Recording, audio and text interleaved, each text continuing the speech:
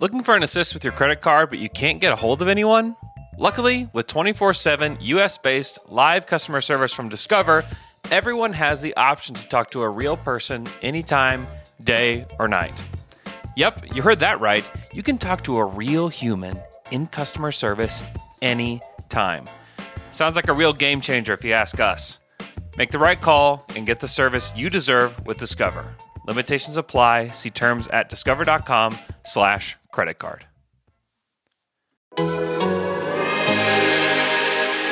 Welcome to the Saturday Slammin' Jam, hosted by Andrew Schlecht with Alex Spears. How about we can just watch basketball? That's a man's jam! I like that idea. Live from Oklahoma. Click. With questions and participants from all around the world. Put that on a poster.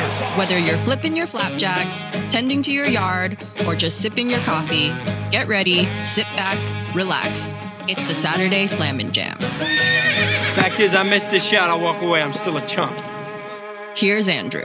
Welcome to the Saturday Slammin' Jam. I'm your host, Andrew Schlecht. Go to theathletic.com/NBA show and get The Athletic for $1 a month for 6 months. It's almost robbery, I would say, because you get so much great content. You can go read a piece that Sam Amick wrote. He talked to a bunch of executives around the NBA about some certain rumors around the Lakers, and maybe there's even a Thunder rumor in there. What? Go check that out at theathletic.com/NBA show. You can also listen to this show ad-free. If you don't like ads, there's a real easy way around that. You can listen on the Athletic app. With me, as always, here for the Saturday Slammin' Jam is my good friend Alex Spears. Alex, tell me what happened in the NBA this week. Well, Andrew, it all started last Friday night with the Indiana Pacers beating the Miami Heat 101-99. The Pacers have gotten off to a surprising 5-6 start behind Tyrese Halliburton and rookie Benedict Mathurin. Mathurin is averaging 20 points per game through his first 11 NBA games, while shooting 44% from three on 6.5 attempts per game. Now, if that's not impressive enough for you, because you're a miserable person, later in the week, in a game against the Nuggets, he scored 23 points in the first half alone. Sheesh. Wow. On Saturday night, the Atlanta Hawks won in overtime against the New Orleans Pelicans, 124-121. DeJounte Murray had a triple-double. Clint Capella had 21 and 19. Trae Young went for 34 and 10. The Hawks, who were so disappointing last year, are off to an 8-4 start. Now, last year, it was all about the offense. They were the second-ranked offense, according to Cleaning the Glass, but the 26th-ranked defense. Yeah. This season, it's the 14th-ranked offense lagging behind the 8th-ranked defense. Wow. And all of this is happening with Trae Young shooting under 38% from the field to start the season. If Trae and missing games. And missing games, too. They beat the Bucks without him. Yeah. Beat him without him. If Trae starts hitting his shots, Andrew, you better watch out. You better. On Sunday night, Cleveland defeated the Lakers 114-110 behind 33 points from Donovan Mitchell. The Cavs are 8-3, second in the East, and according to Cleaning the Glass, the only team in the league to have both a top 5 offense and a top 5 defense. The only one, Andrew. Look it up if you don't believe me. The Lakers, on the other hand, have dropped to 2-9, only a half game up on the Houston Rockets for the worst record in the league. The good news for Lakers fans, well, we are 2 weeks away from Thanksgiving, the arbitrary deadline that Rob Pelinka set, after which he might be willing to make a trade. And also for Lakers fans, Twitter is about to go bankrupt, which means there will be one less place making fun of your terrible team. So that's good, too. On Monday night, the Portland Trailblazers beat the Miami Heat 110-107 after Josh Hart hit a buzzer-beating game-winning three in the corner, only seconds after Miami had tied it up with a three of their own. That would be the start of a 3-game winning streak for Portland, including wins over Charlotte and New Orleans. The Blazers are 9-3, second in the West, and most importantly, for anyone who has followed the Blazers in recent years, currently have the 7th ranked defense in the NBA. Everything is rosy in Portland right now, Andrew. The sun is occasionally shining. The Blazers are getting new jerseys based on the airport's carpet. Gary Payton II is back soon. I'm one burrito away from a free burrito at La Bonita. It's a beautiful time to be alive in Portland, Oregon. On Tuesday night, there were no games because of Election Day. With no games, I was forced to catch up on the latest cave diving tragedy videos I've been saving up on YouTube. On Wednesday night, the Sacramento Kings got their biggest win of the season, defeating the Cleveland Cavaliers 127-120. The Kings are 4-2 in their last 6, and those 2 losses were both by 3 points. And one of those losses was because of a Tyler Hero game-winning 3, a play on which Hero traveled but was not called for. My point being that the Kings are playing better. And their upcoming schedule, Lakers, Warriors, Nets, Spurs, Pistons, is doable. Yeah. Please, Kings, please. I need you to be decent.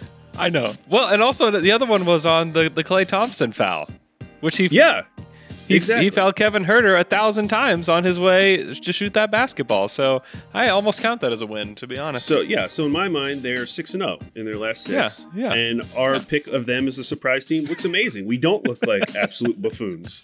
Okay. Finally, on Thursday night, let's check in on the Wiz. It was only a few weeks ago that Andrew gave them some props on this very show, and they responded by immediately losing 3 games in a row.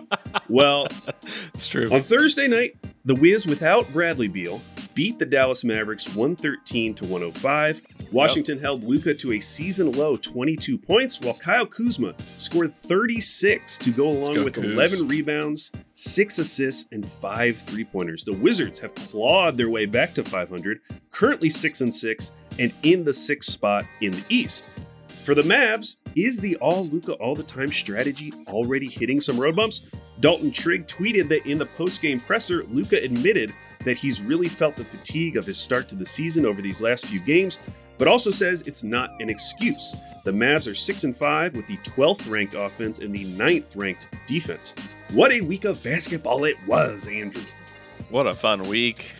We had 15 games on Monday night, which was quite a joy to cover for the Daily Ding. I hope you guys listened to that episode. It was a lot. It was a lot of basketball. There's a lot of great basketball, in fact. One place where we're not seeing the best basketball, but still some decent basketball, is in San Antonio.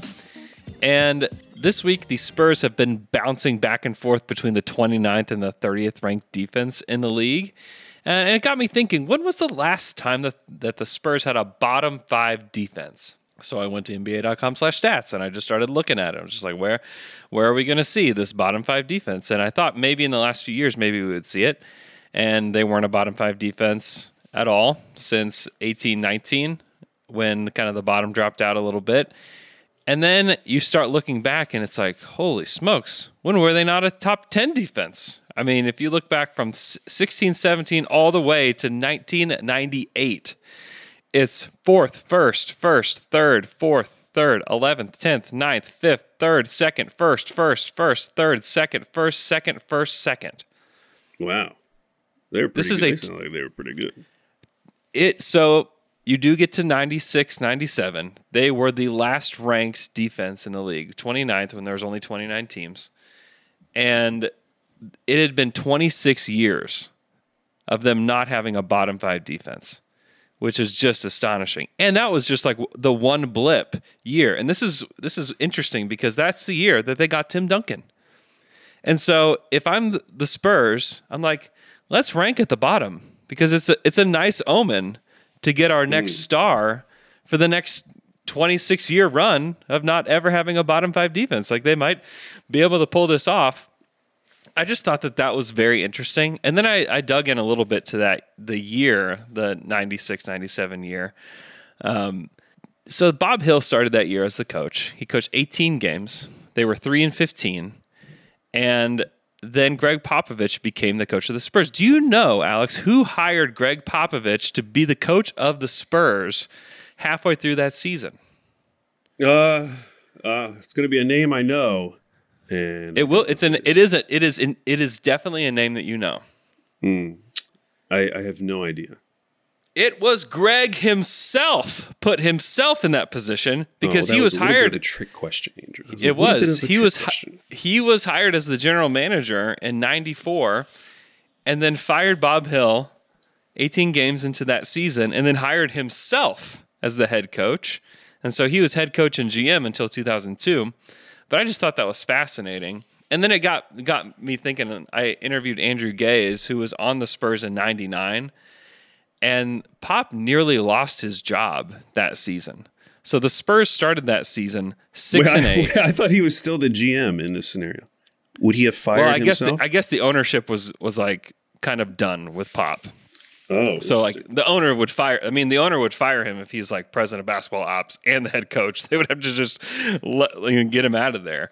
But Andrew Gaze said that there was like legitimate talk on the bus right before this game against the Rockets. They were 6-8 to start the season, and Andrew Gaze was like, he said he was just basically just like a bit player for them, just kind of along for the ride. And he said he could hear guys on the back of the bus talking about, like, if we don't go win this game, Pop's going to get fired. And that, to me, like, Pop getting fired in 99 would have been wild. They ended up winning that game. In fact, they ended up winning 18 of their next 20 games after they beat Houston. But it's just like one of those weird, like, sliding doors moments that you don't think about with this Spurs team. That, like, had they actually, maybe they lose that game. Like, you can lose any game. You know, we see that all the time with, like, the Pacers winning just, like, some rando game here. Like, any team can beat any team in the NBA on a given night. And, like, if that happened, like, what does the rest of the Spurs look like? Anyways, the Spurs defense sucks, and it's about time because it's been 26 years. That's long enough. And now they're probably going to get Vic. And, you know, congratulations, Spurs fans. But, you know, I just thought that was interesting that the last time they had a defense this bad was when they got Tim Duncan. You know, for a tanking season, you got to give the Spurs credit because, yes, they're clearly shifting towards tanking. It feels that way, and especially like over the last couple of weeks. But you're still getting like incredible jumps from guys like Devin Vassell and Keldon Johnson. Devin Vassell, you got to feel so good about Devin Vassell. Like there's still a lot to be excited about as a Spurs fan, even as in the midst of this season that's kind of going to be an outlier. You would assume. Yeah. Well, if they get the first or second pick in this next draft, like that is the kind of player they're missing to just plug in there and be like, hey, you can be the center of the Spurs solar system now because we have Vassell. Sure. We've got guys in place to play off these guys. I mean, they drafted Jeremy Sohan, who I think is going to be a great player in this league too. I mean, they're set up very well. And hey, you can plug in Scoot too. That works. That's what I'm saying. They need a point guard. Yeah. Well, that's a great lead-in to my segment, Andrew, because as longtime listeners of the show will remember, last year I did something called the Fake Surprise Team. Now, the idea with this was every year some team gets off to a really hot start, and every year we get really excited about this team, and then not only do they fall off, they don't even make the playoffs. And this has been the case for the last decade. There has been at least one team who came into the season with the expectation based on their over-under that they were going to be a below 500 team. They end up being a top 4 seed within the first 10 games of the season, and then they end up missing the playoffs entirely. Now, last year, you will remember that I pegged the Washington Wizards to be the fake surprise team. They had gotten off to a hot start. They were 5-3. They were a top 4 seed in the East with an over-under of 33.5. We were talking about them. Oh, this is exciting. This is going to be something interesting. It was not. They to their credit, they did have a major injury with Bradley Beal missing a significant portion of the season. Yeah. They ended up falling not just into the play-in, they ended up falling to the 12th in the Eastern Conference. They weren't the only ones, though. The Knicks, actually, as I was going back, counted as well because they got off to a 5-2 start with a 41.5 over-under. And similarly, they ended up in the 11th seed. And so going back, there's been a team like this every year, at least one per year. And last year, I had a lot of options to choose from. I think there were 6 teams that qualified. This year is not the case. And as a result, the fake surprise team is not going to be that interesting. So don't worry, we're going to talk about something else. But in the East, there's no candidates. There's no candidates because if you look at the standings over the first 10 games, it's basically been all the good teams right from the jump. You know, you'll see Milwaukee up there. You'll see Cleveland up there. Atlanta's up there. All these teams were projected to be over 500 teams. So there's really no one to choose. In the West, however, you have 3 options. Now, the one you're already probably thinking of is the one, everyone's been talking about, the Utah Jazz after their hot 10-3 start. But there's also the Portland Trailblazers, who are 9-3. And there's also the San Antonio Spurs, who Andrew just talked about, who at once upon a time were 5-2 and were a top 4 seed and technically would count and qualify for this. And because of that, they are the obvious and easy choice to the point then they where lost 5 in a row. Yes, where it's not even a conversation. This isn't bold of me in any way. Some of the things I typically look for, though, for teams like this is, one, I want to see who they beat. Yeah. And just comparing these teams, like, San Antonio's had 2 nice wins at Philadelphia and against Chicago. They've beat Minnesota, which may not be impressive anymore. Not as impressive as it once seemed, yes. Yeah. And you compare them to Utah and Portland, who are racking up wins against very good teams. Like Utah has beaten Denver, New Orleans, Memphis twice, Atlanta, and the Clippers. Portland has beat Phoenix twice, Denver, Miami, and New Orleans. So right there, you're saying, okay, the Spurs, maybe this is a little fishy. 3-pointers against, so opponent shooting against them. This one is actually interesting against the Jazz.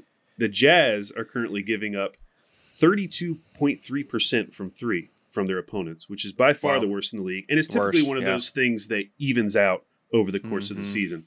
Looking at offensive and defensive rankings, this is where it really becomes stark. Utah, second-ranked offense, 17th ranked defense. Portland is 17th ranked offense, 9th ranked defense. San Antonio is already down to 22nd offense, 29th defense, or actually probably 30. Well, I'm using cleaning the glass. That's why it might be a little different. Their point differential. Yeah, on NBA.com too. Oh, okay. Yeah. Their point differential is already a minus 7.2. Okay, so we get it. The San Antonio Spurs are this year's fake surprise team. That's not exciting to anyone. But this led me to start thinking about one of those other teams, which is the Utah Jazz, because Utah has gotten off to this 10-3 start. And I saw someone on Twitter the other day, note that they were the first team, to win 10 games. First team to win 10 games. And that's one of those things that probably doesn't mean anything, or at least it sounds cool to be the first to win 10 games, but it probably doesn't mean anything. Or does it, Andrew? Tell me. Or does it? So I went back 40 years in the Western Conference. Oh, my. I was able to look at every single team that was the first to win 10 games in the Western Conference. And as a backdrop to this, you mentioned that Sam Amick article where he's interviewing front office executives. One of the big takeaways from that article is how many front office executives are not fazed by this start by the Jazz at all. Yeah. They, front office executive number 4. This person said they're all going to self-correct. I think Utah will be there in the end. San Antonio will be there in the end, talking about tanking. When you ask, he had a whole section called "What Will Danny Do?" A lot of these guys, like front office executive number 6, Utah has to trade multiple guys to tank, but they still might do that. People, a lot of at least within the front offices, people think that the Jazz are going to make their turn towards tanking soon. But Andrew, looking through history, can they even do it? Because going back 40 years, the team to have won 10 games first in the Western Conference has never missed the playoffs. Never in 40 years. Wow. The worst final seeding was the 91-92 Lakers, who finished as the 8th seed. Everyone else at least finished as the 6th seed, which is relevant for the playoff play-in discussion. Yeah. The other thing that kind of surprised me was the lowest over-under for a Western Conference 1st to 10 team, which is what I'm calling them, was 39 for the 06-07 Utah Jazz. Wow. Heard about them. So what Utah is doing is kind of unprecedented. First to 10 games, it's, it probably doesn't mean anything. But looking at these teams, among that group, they are so unique. I mean, their over-under this year was 23.5. Of all these other teams of the last 40 years, the next closest was a Utah Jazz team with a 39 over-under. And then I started looking at, okay, how did these teams perform? Was this predictive of anything? Out of those 40 teams, 25 made it at least to the Western Conference Finals. 25 of the 40 made it. Are you trying to predict Utah Jazz Western Conference Finals berth here? Andrew, I'm telling you, 10 of them, 25%, were the champions. The champions. Now, again, 15 15 of these 40 teams either went out in the first round or the second round. So that's entirely possible. Yeah. But I just thought it was interesting because there's an element to what's going on with Utah now where you're telling yourself, oh, I've seen something like this before. Whether it was remember that Phoenix Suns team with Goran Dragic and Isaiah Thomas.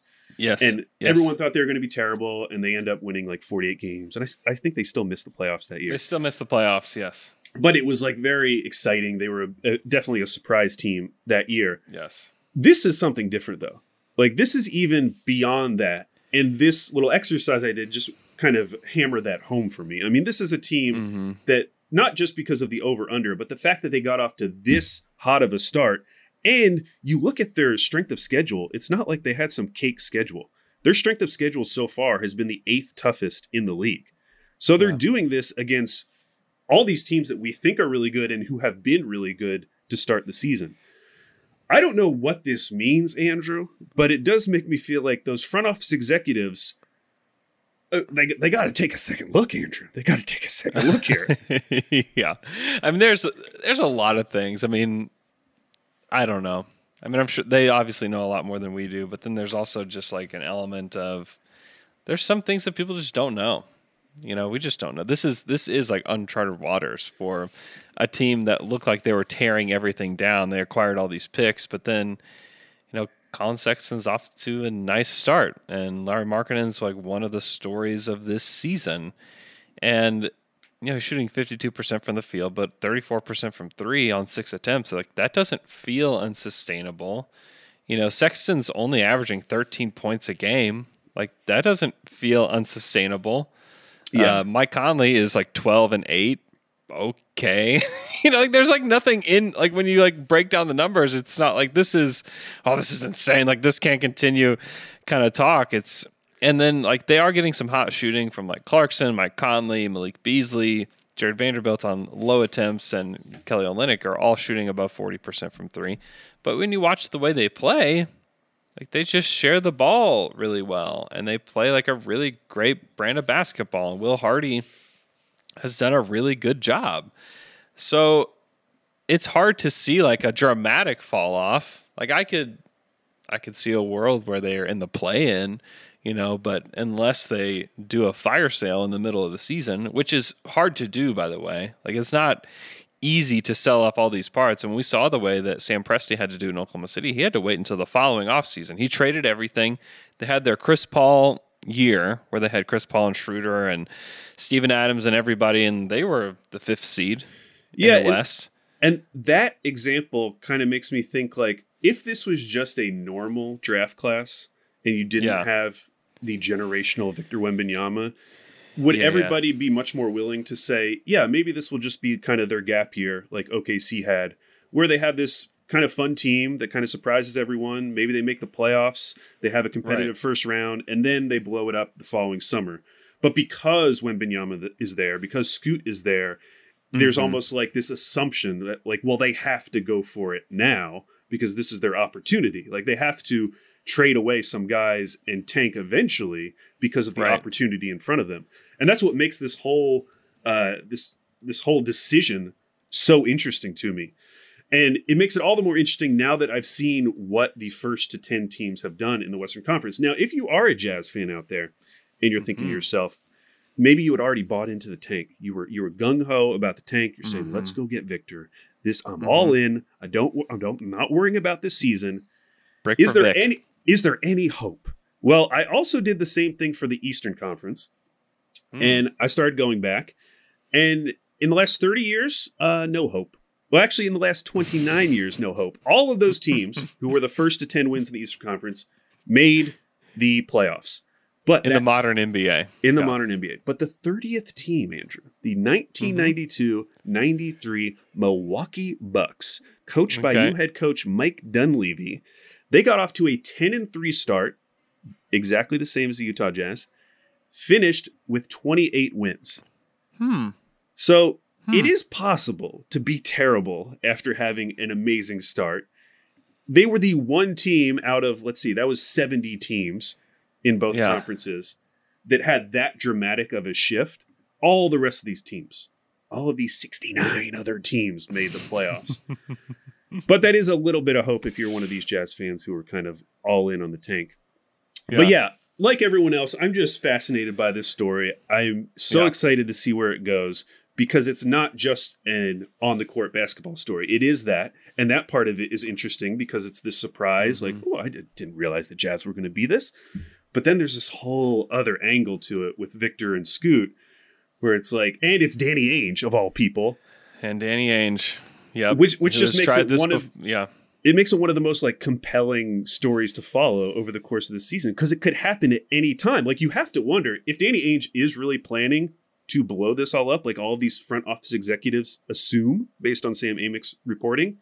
Like at some point they've won too many games. So like he would have to make a decision rather quickly. And you wonder when you're getting off to a 10-3 start, which as I just explained is like historically great and sets you up in a very good way. Does that have to come sooner rather than later? Like, can he not wait? In 2 weeks, they could have 15 wins, and that's 15 wins before Christmas. If you have 15 wins before Christmas, you basically can't tank. You can't tank. You know? Yeah. So it's very interesting. Yeah, so I'm pumped about this entire story. Everything about it is interesting. On court, off court, everything. Speaking of tanking, we're going to talk to James Edwards III about the Detroit Pistons right after this. Looking for an assist with your credit card, but you can't get a hold of anyone? Luckily, with 24/7 US-based live customer service from Discover, everyone has the option to talk to a real person anytime, day or night. Yep, you heard that right. You can talk to a real human in customer service anytime. Sounds like a real game changer if you ask us. Make the right call and get the service you deserve with Discover. Limitations apply. See terms at discover.com/creditcard. And now, two pigeons bemoaning the fact you can stream DirecTV satellite-free. You see this? A family watching baseball on DirecTV with no satellite dish in sight. Let's heckle them. You call that changing the channel? Choke up on the remote, buddy. I hope getting all these games on DirecTV makes up for your mother not pre-chewing your sunflower seeds. DirecTV has the most MLB games. Call 1-800-DirecTV. Claim based on total games carried on sports networks. Sports availability varies by zip code and requires choice package. Terms and restrictions apply. Okay, Andrew, it is now time for the Wheel of Fandom, the weekly segment where we spin a digital wheel. It lands on a team, and we become fans of that team for the next week.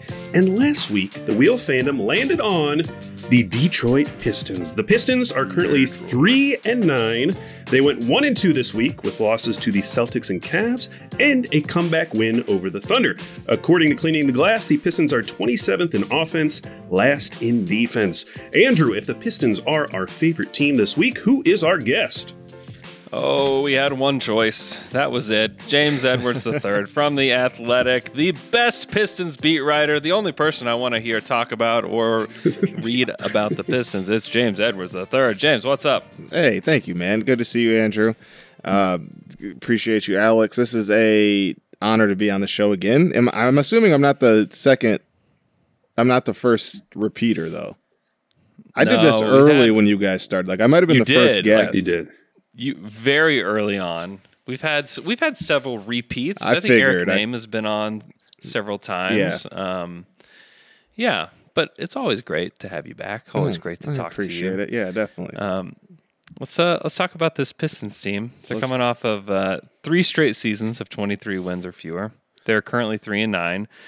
What is your general impression of the mood of the Pistons fan base? Are fans still fully bought in to the slow rebuild, or are they getting a little ants in their pants about this team? Oh, they're 100% antsy. I think a lot of it is due to the casual fan kind of jumping back on board. With Cade's excitement last year, the draft before that, getting Sadiq and Isaiah Stewart. And then they get the local guy in the second round, Isaiah Livers out of Michigan.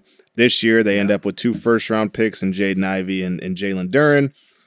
So people that haven't been paying attention to the Pistons for a while, I think, came back this year and expected a good team, not really knowing that basketball is a much different beast than other sports when it comes to implementing youth. I think the Pistons technically are the 9th youngest team in the league, but that's skewed because Corey Joseph, who's in his 30s, Rodney McGruder, who's in his 30s, Nerlens Noel, who's in his late 20s, they don't play, and Alec Burks has been out all year, who's in his 30s. Yep. So I would imagine in terms of rotation, they have to be up there, if not the youngest, like top 4. So, yeah, the fans are antsy. They expected this team to win more. The Pistons' schedule to start has been kind of brutal.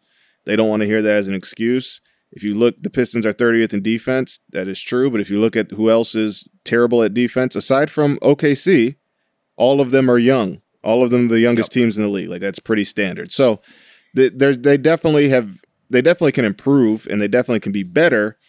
But I definitely think, and people are like, I see like people starting to turn on Cade a little bit. Like, it's just, it's a tortured fan base. This is a tortured sports town. It's one of the greatest sports towns in the country.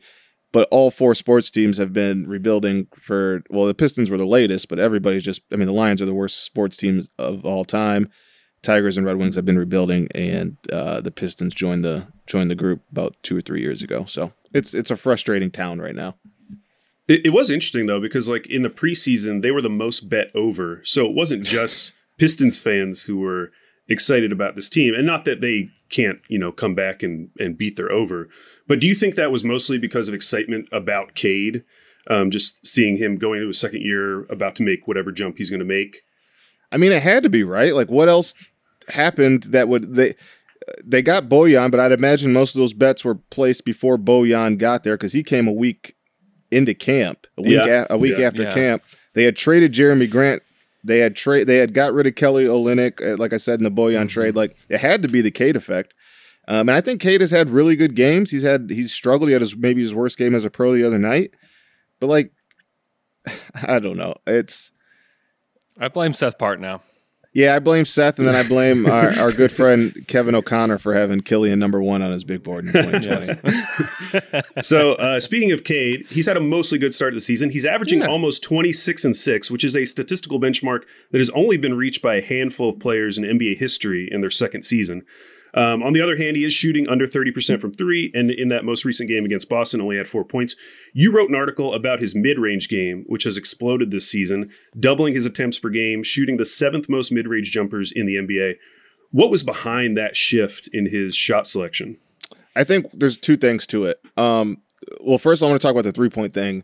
That is a legitimate concern at this point. He did shoot the better the second half of last year, but he's gotten good looks, and he shot 40% from 3 in college. He's one of those guys that is still adjusting to the NBA line, and he has such a line drive shot that there's no room for error. So he might have to tweak his shot at some point. But I think the biggest adjustment was, if you watch the first 4 or 5 games of the season this year, Cade naturally, I think when you look at kind of his short history in the league, takes a second to ease into a return to play. Obviously, he struggled when he came back when he started his career last year after going through the ankle injury, struggled after COVID, struggled after the All-Star break. Anytime he kind of takes a break, it takes him a second to get going. And that was the case a little bit to start this year.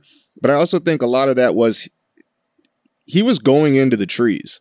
And he's not the most athletic guy. And he was challenging big men at the rim, and it was not working out for him. I don't know how to find like which player gets their shot blocked the most, but I imagine if you looked at the first week and a half in the season, Cade had to be up there. He was just really struggling in the paint. And I think it's a testament to how smart of a player he is. He was good at the mid-range last year. I wrote a similar piece halfway through last year, but this year he just got to it, got more comfortable, figured out. He looked in the mirror and realized, I'm not going to be able to finish over a lot of these guys. So he's getting to his spots and shooting over smaller guards, which is his benefit. So I think it's just a testament to how smart of a player he is, and him having that touch kind of in the 5 to 18 foot area. Mm-hmm. Yeah. Jaden Ivey was selected 5th in this last year's draft. He's off to a good start, averaging over 15 points per game for Detroit, with highlight plays on almost every single night. Yeah. What have you thought about his early season play, and then specifically his fit with Cade? Yeah, I think he's slightly exceeded my expectations, and I say that because I didn't expect him to be as good of a passer as he's been. His ability to get 2 feet into the paint and make the right read and kick out has been something that I thought he would struggle with, especially early on, but maybe even throughout most of his career. But he nipped that in the bud immediately. He's made some great reads. He hasn't turned the ball over a bunch for a guy who's so young and so frantic, in which I shouldn't say frantic, it's controlled chaos, but for a guy that plays with that speed, he hasn't been as turnover prone as you'd expect. The shooting is very streaky. It's starting to dip with each game. The mid range, he's got to find a way to be more effective there. But when he gets to the rim, he's really good. He's had some good defensive plays, some bad ones, very rookie type stuff. But he's been rebounding tremendously. And for the Pistons, who are a small team right now, given the injuries and the youth, they need that. And I think he had 11 boards the other night. He's had, I want to say, at least 2 or 3 games with double-digit rebounds, a few more with 5 or more. So he's slightly exceeded my expectations for sure. So you mentioned KOC's top-ranked prospect, Killian Hayes. He is in his 3rd season, but he's still only 21. Yep. He now has serious competition for ball handling duties with both Cade and Jaden Ivey. Do you think the Hayes experiment is nearing its end in Detroit, or do you still hold out hope that he can find a long-term role with this team? Oh, that's a great question. So I think there's a couple things. It's so nuanced. So they did pick up his player option for next year, or his team option for next year. So I would imagine that they wouldn't release him, and I'd imagine unless they pull off a trade where they need matching salary, he has no value to another team outside of Detroit right now. So I'd at least think they're going to run this thing until they absolutely have to, which they should. Guys have developed late. I mean, if you look, and this is kind of the face comparison with Killian Hayes is Marcus Smart. If you look at their kind of 2 and 3 year numbers, they're pretty close. So the Pistons they're in no rush. They might as well hold on to Killian and see if something just clicks. I don't see why not. It's what do they have to lose? And I think a lot of it is too. I wonder if Troy Weaver, the Pistons GM, wants to hang on to Killian and give it as much of a go as he can. Aside from kind of that, like, should be the obligation of a general manager when you draft a young player. Like, what's the rush? You might as well see what happens. But that was his first pick. And I don't think it should be held against him, because if you look in that same draft, they got Sadiq Bey and Isaiah Stewart in the first round and have since got Jaden Ivey and Cade Cunningham. So that was kind of my beef with fans, is like, why does everybody keep talking about Killian? Like, he's kind of destined for a backup role at this point. He's picked 7th, not 4th or like right. 3rd. Or and in a draft that we all went into like, oh, this is kind of a blah draft. Like, it ended up Tyrese at 11 or wherever he went ended up being good, but it wasn't going into that draft. That's we didn't, every draft though. Every That's like single every single draft where you can go back. Like the draft revisionist history is like some of the worst. I hate draft revisionist history. Yeah. Like, everybody passed on Donovan. Like, Pistons fans are still like, we took Kennard over Mitchell. I'm like, 11 other teams passed on Donovan Mitchell. Like, let's relax. Everybody else did too. Like, everybody else goofed on Halliburton too. Yeah, like, it is what it is. It's just what happened. So I think that Troy and the front office it's in their best interest, unless things just absolutely spiral even more than they have, to just give Killian every opportunity to grow and try to make something of that pick. Yeah.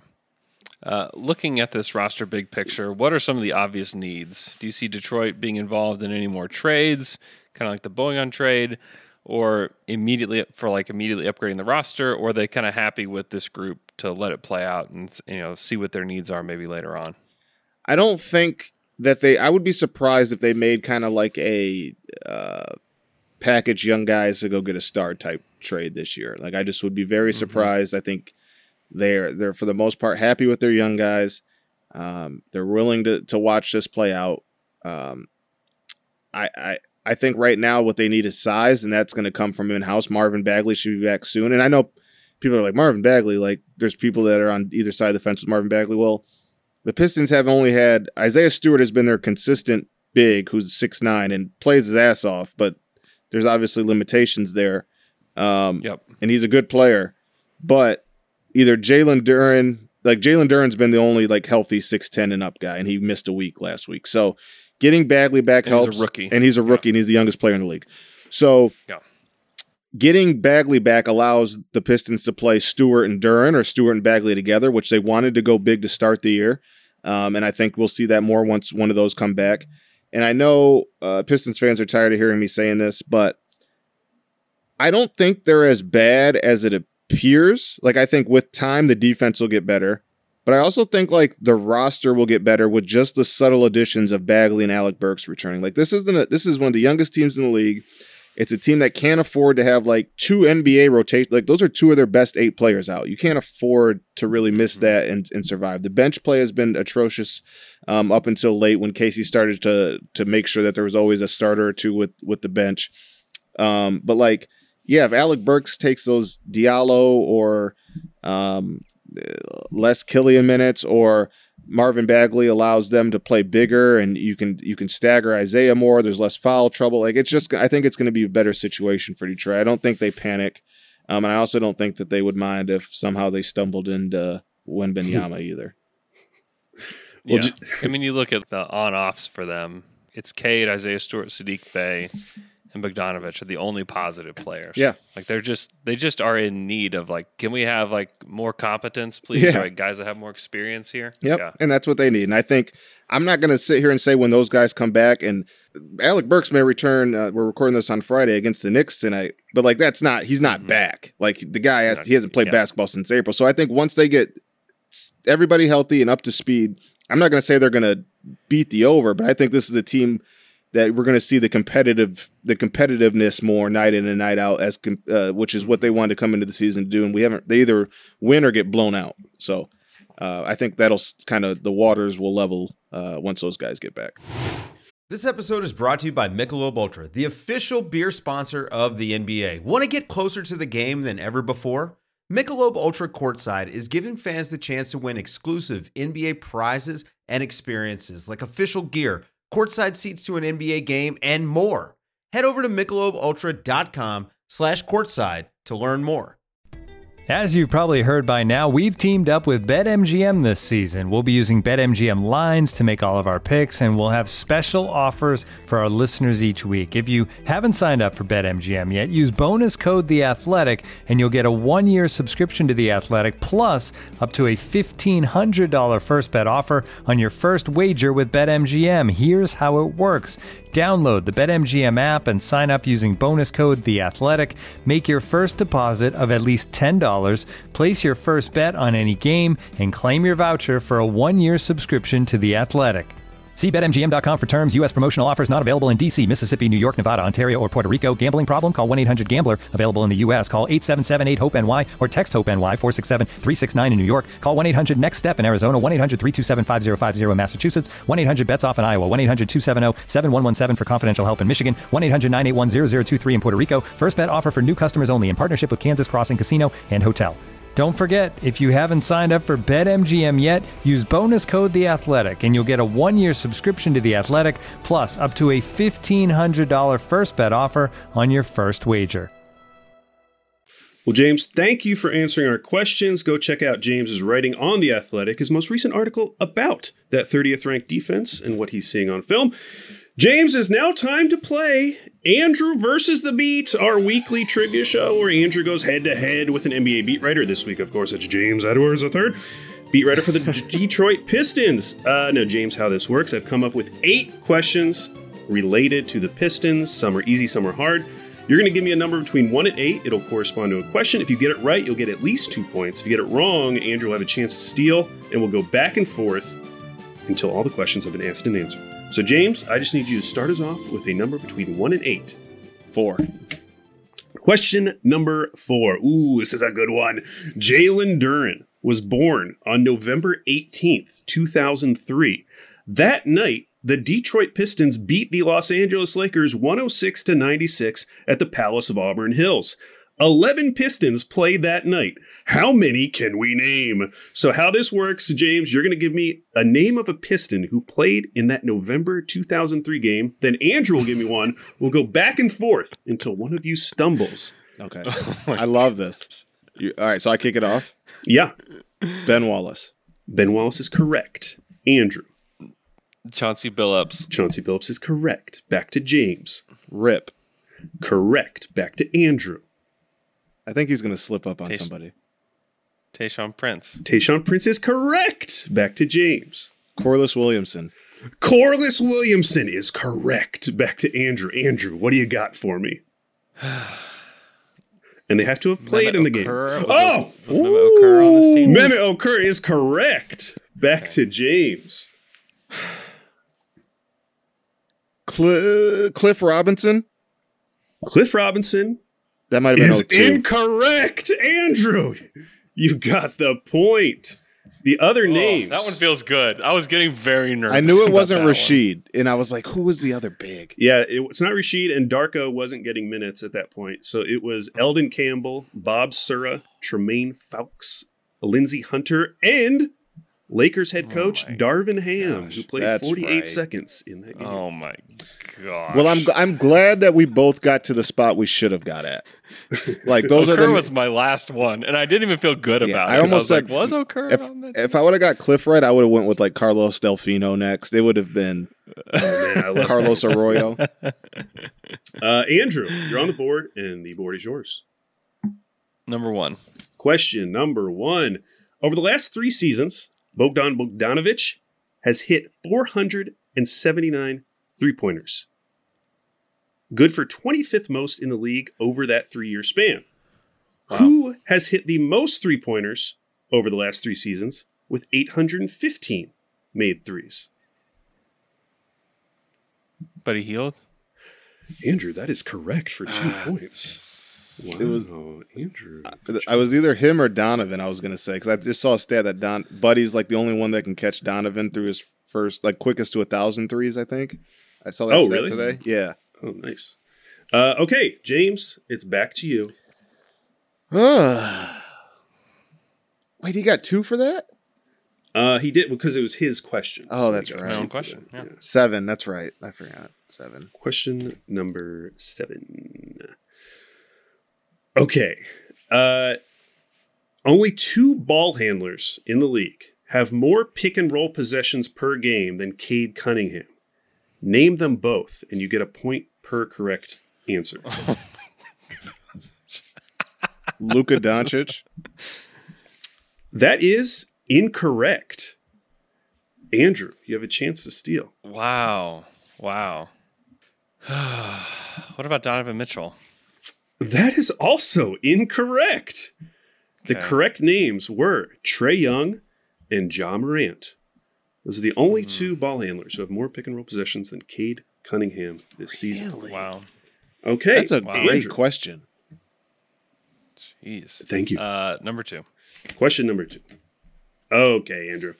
Jaden Ivey averaged exactly 15 points per game through his first 10 NBA games. In Detroit Pistons history, there are only 5 players who have ever averaged at least 15 points per game in their first 10 NBA games. How many can you name? Now, Andrew, there's 5 names. You potentially could get 5 points. You won't, but you could. You won't? Cade? No, that is wrong. He was less than 15 points. So that means, James, you could clean up here if you could name 5 Pistons who averaged exactly or who averaged at least 15 points in their first 10 NBA games. I forgot he had like a rough start. Yeah. I remember like Thunder fans were on Reddit like Josh Giddey is better than Cade. Look what we did. He missed all the camp and preseason. Yeah. Remember he started 0 for 21 from 3. Yes. Grant Hill. Shoot. That is correct. Oh, no. And this is, I'm sorry, they came into you said rookies, right? Like Blake Griffin doesn't count. Their very first 10 NBA games as a rookie, yeah. Okay. Isaiah Thomas. That is correct. This is not good. And now's where it gets very interesting. There are names here that I've never seen before in my life.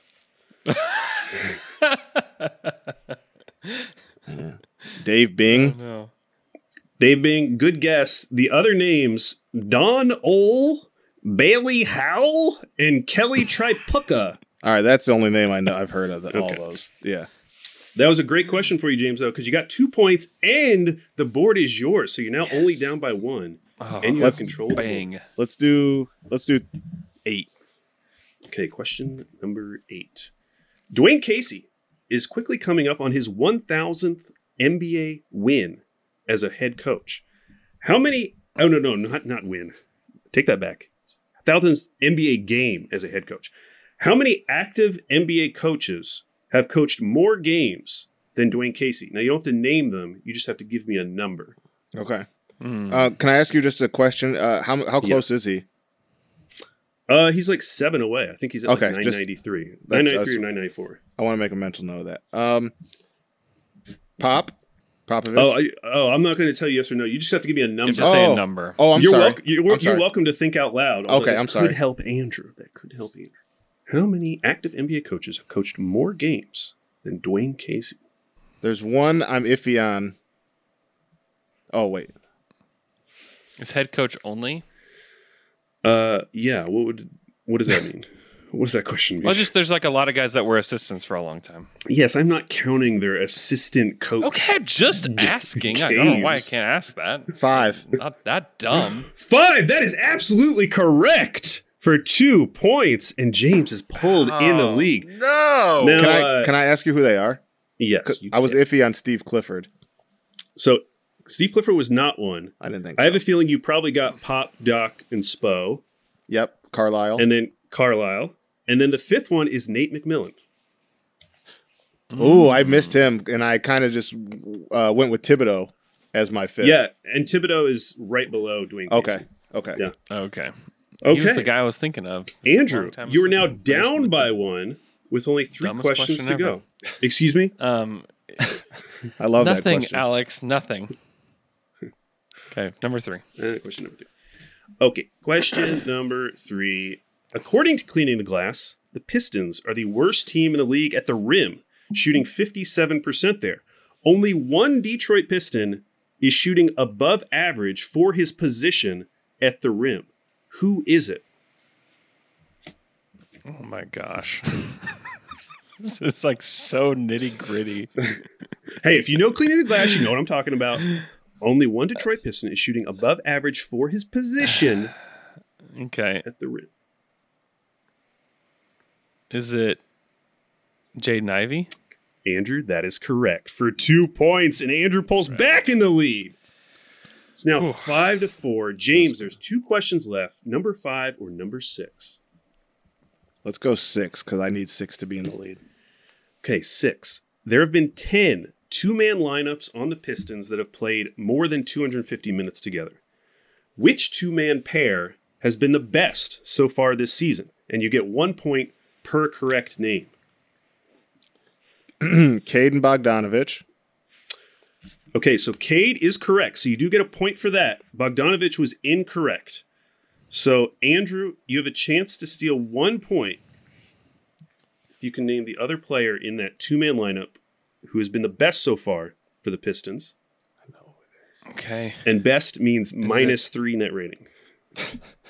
Is it beef stew? Andrew, it is beef stew. Son of a B word, man. And that brings us to the final question, and this is a great question to have as the final answer. All right. Oh, no. And James, you could still get points here. You could still win. Okay. Kevin Knox is a player on the Detroit Pistons. What is his career high in points? Now, Andrew, you get to choose who answers first. You could answer first, and then James will go higher or lower. Or you can make James answer first, and then you could go higher or lower. But what if James knows it exactly? His career high, like in a season? In a single game, his career high in points in a game. Okay. I'll let James guess. Okay, James, if you nail this, or if Andrew goes wrong on the over-under, you would tie. 22. 22. Andrew, would you like to go higher or lower? Great number. I feel like I set the bar a little low, though. Yeah, I'll go higher. Kevin Knox, once upon a time, scored 31 points in a game, which means Andrew has won the week. All right. 8-5. That was a high-scoring affair. Ooh, I almost said 32. That was one of the more... Oh, man. That was one of the most fun. That was fun. Who rounds of Andrew versus the Beat. Who did he score 31 on? Do you have that available? I can look it up real quick. Let's see here. Kevin Knox career high. Kevin. Watch it be the He did it against the Sixers, January 13th, 2019. Wow, that feels impossible. Shout out to Kevin. Like, that just feels impossible. Well, go check it out on YouTube. It's right here. You can watch the full highlights. I got to watch that, actually. I want to watch that. Oh, man. Go check out James on The Athletic. Go listen to the Bun and Cardigan Show. Even if you're just an NBA fan, maybe you're not a Pistons fan. I'm not a Pistons fan, but I listen to it because it's just a fun show. So go listen to that. You can get it on iTunes, Spotify, all those places. James, thanks so much, man. Hey, thank you guys for having me. This is one of my favorite podcasts. I appreciate you guys bringing me back, man. Thank you. Okay, Andrew, that was fun. Fun week with the Pistons, wasn't it? It was fun. We had a blast. I mean, there were parts of it were fun. But yeah. Seeing our own team lose, seeing them come back. That was the highlight of the week. I blame the wheel. Okay, so we have 26 teams remaining. Still a lot of options. Are there any names that jump out to you, like teams you maybe haven't been watching as much, you'd like to do a deep dive on? Oh, I'm thinking the Wolves. I've watched... I want to know what's going on in Minnesota. The Wolves need the wheel bump. There's no doubt about that. I'm always up for more New Orleans Pelicans basketball. Okay. So I would love that. I don't know what's going on in Charlotte. Well, I don't know how they're winning games. Let's see what we're gonna get. No. The Los Angeles Lakers. Wow, we get them before Thanksgiving. We get to diagnose the problems before we get to give thanks, and they get to make some trades. Yeah. So that's good, I guess. That's cool. I mean, maybe it needs to just be a fake trade segment. Yeah, let's see who they're playing. I know they play. So they play Sacramento tonight without LeBron. This is on. This is going to be on Friday night. Then they play Brooklyn on Sunday on NBA TV. Brooklyn, who's now looking very frisky. Then, actually, that's it, because their next game is Friday against the Detroit Pistons. Okay, so just two games. Okay. Sacramento Kings, Brooklyn Nets. Honestly, kind of nice. It is kind of nice. Yeah, the Brooklyn Nets one is especially juicy. So it is juicy, and I guess. And I was reading about this because, LeBron's out, and this is the weird schedule quirk they were talking about, because he can be out until the 18th and only miss 2 games. So we're going to get to see Westbrook Lakers. I guess it feels meant to be a little bit. A little bit. Maybe. Go leave us a 5-star review on Apple Podcasts. If you do, we'll read it on the show, just like this review from the PHX.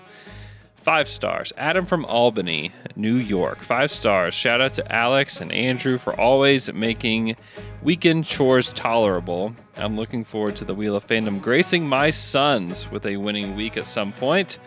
And to quote the great Jimmy Buckets, the Saturday Slam and Jam fans need Andrew to get stupidly locked in for this season's Andrew versus the Beat. We'll accept nothing less than a 500 winning percentage. Keep up the great work. I was locked in today. Got the win today.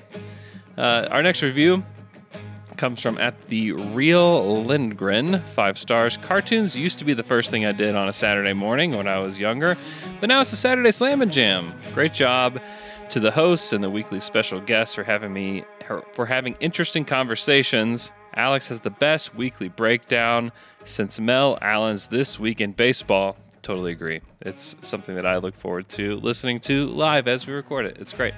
And then this last one comes from Piston Chris, 5 stars. The Saturday Slam and Jam podcast with Andrew and Alex is a masterpiece among a solid lineup of pods. Funny, smart, and essential. They work hard to find angles and create coverage that the media and other pods don't have time for or don't care about, which is great. Thank you so much for that review and for all the reviews that we read this week. If you would like to leave us a 5-star review, we will read it on the podcast. So please do that.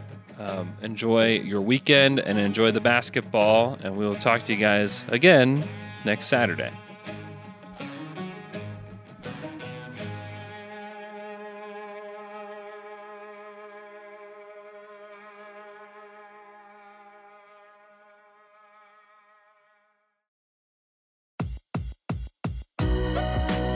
Hey baseball fans, this is Derek Van Riper. Now that spring training games are underway, opening day is just a few weeks away. Eno Saris and I have been getting ready for the season all winter on Rates and Barrels. Whether you're a seasoned fantasy player, a baseball stats junkie, or just someone who wants to learn more about the game, join us for 4 episodes each week this season, including our new Friday live stream with former big leaguer Trevor May. Check out the live stream on Fridays at 1 o'clock Eastern on the Rates and Barrels YouTube channel, or listen to the show wherever you enjoy your podcasts, including the ad-free option on the Athletic app.